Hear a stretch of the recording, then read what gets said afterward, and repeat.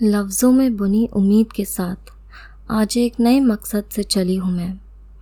अगर आँखों में नमी या दिल में बेचैनी सी आ जाए, जहन में सवाल या ज़िंदगी में खामोशी, तो उन मासूम ख्यालों का कर्ज आज मैं श्रीना कुछ अल्फाजों से चुकाना चाहूँगी।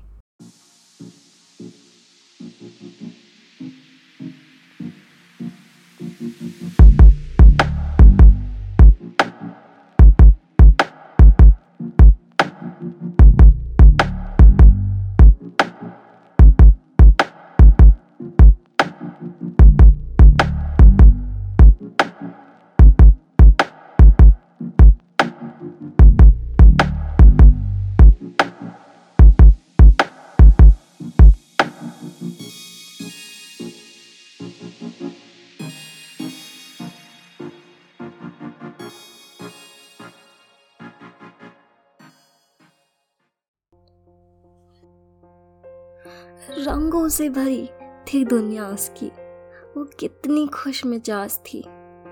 छोटी सी वो मगर बुलंद उसकी आवाज़ थी। नटखट थी वो, नन्ही सी नादान थी। वो बेवकूफ़ शैतानियाँ करती थी। कहती थी मैं एक दिन हवा की तरह बह जाऊंगी। मैं पतंग नहीं पंछी हूँ, एक दिन ज़रूर पंख फैलाऊंगी। अफसोस है मुझे मगर आज इस दुनिया का रंग लाल है। जो गुलाल था कभी वो आज खून में लिपटा सवाल है। वो कितना चीखी और चिल्लाई है, बेचारी को मौत भी दर्दनाक आई है। कम ज़र्फ़ों ने नोच लिया था उसका बदन कि कितने हवस के प्यासे थे। जानकर भी रूह कांप उठती है कि इंसान में भी बसते हैवान हैं।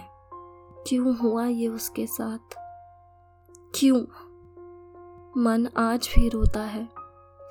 दुनिया में आखिर ऐसा क्यों होता है? क्यों ये घिनौनी निगाहों से देखते जाते हैं? क्या इनको माँ, बेटी, बहन जैसे रिश्ते समझ नहीं आते हैं? क्यों इनको जीने का अधिकार है? क्यों भूल क्यों चाहते हो कि अगर एक हाथ में तराजू है तो दूसरे हाथ में तलवार?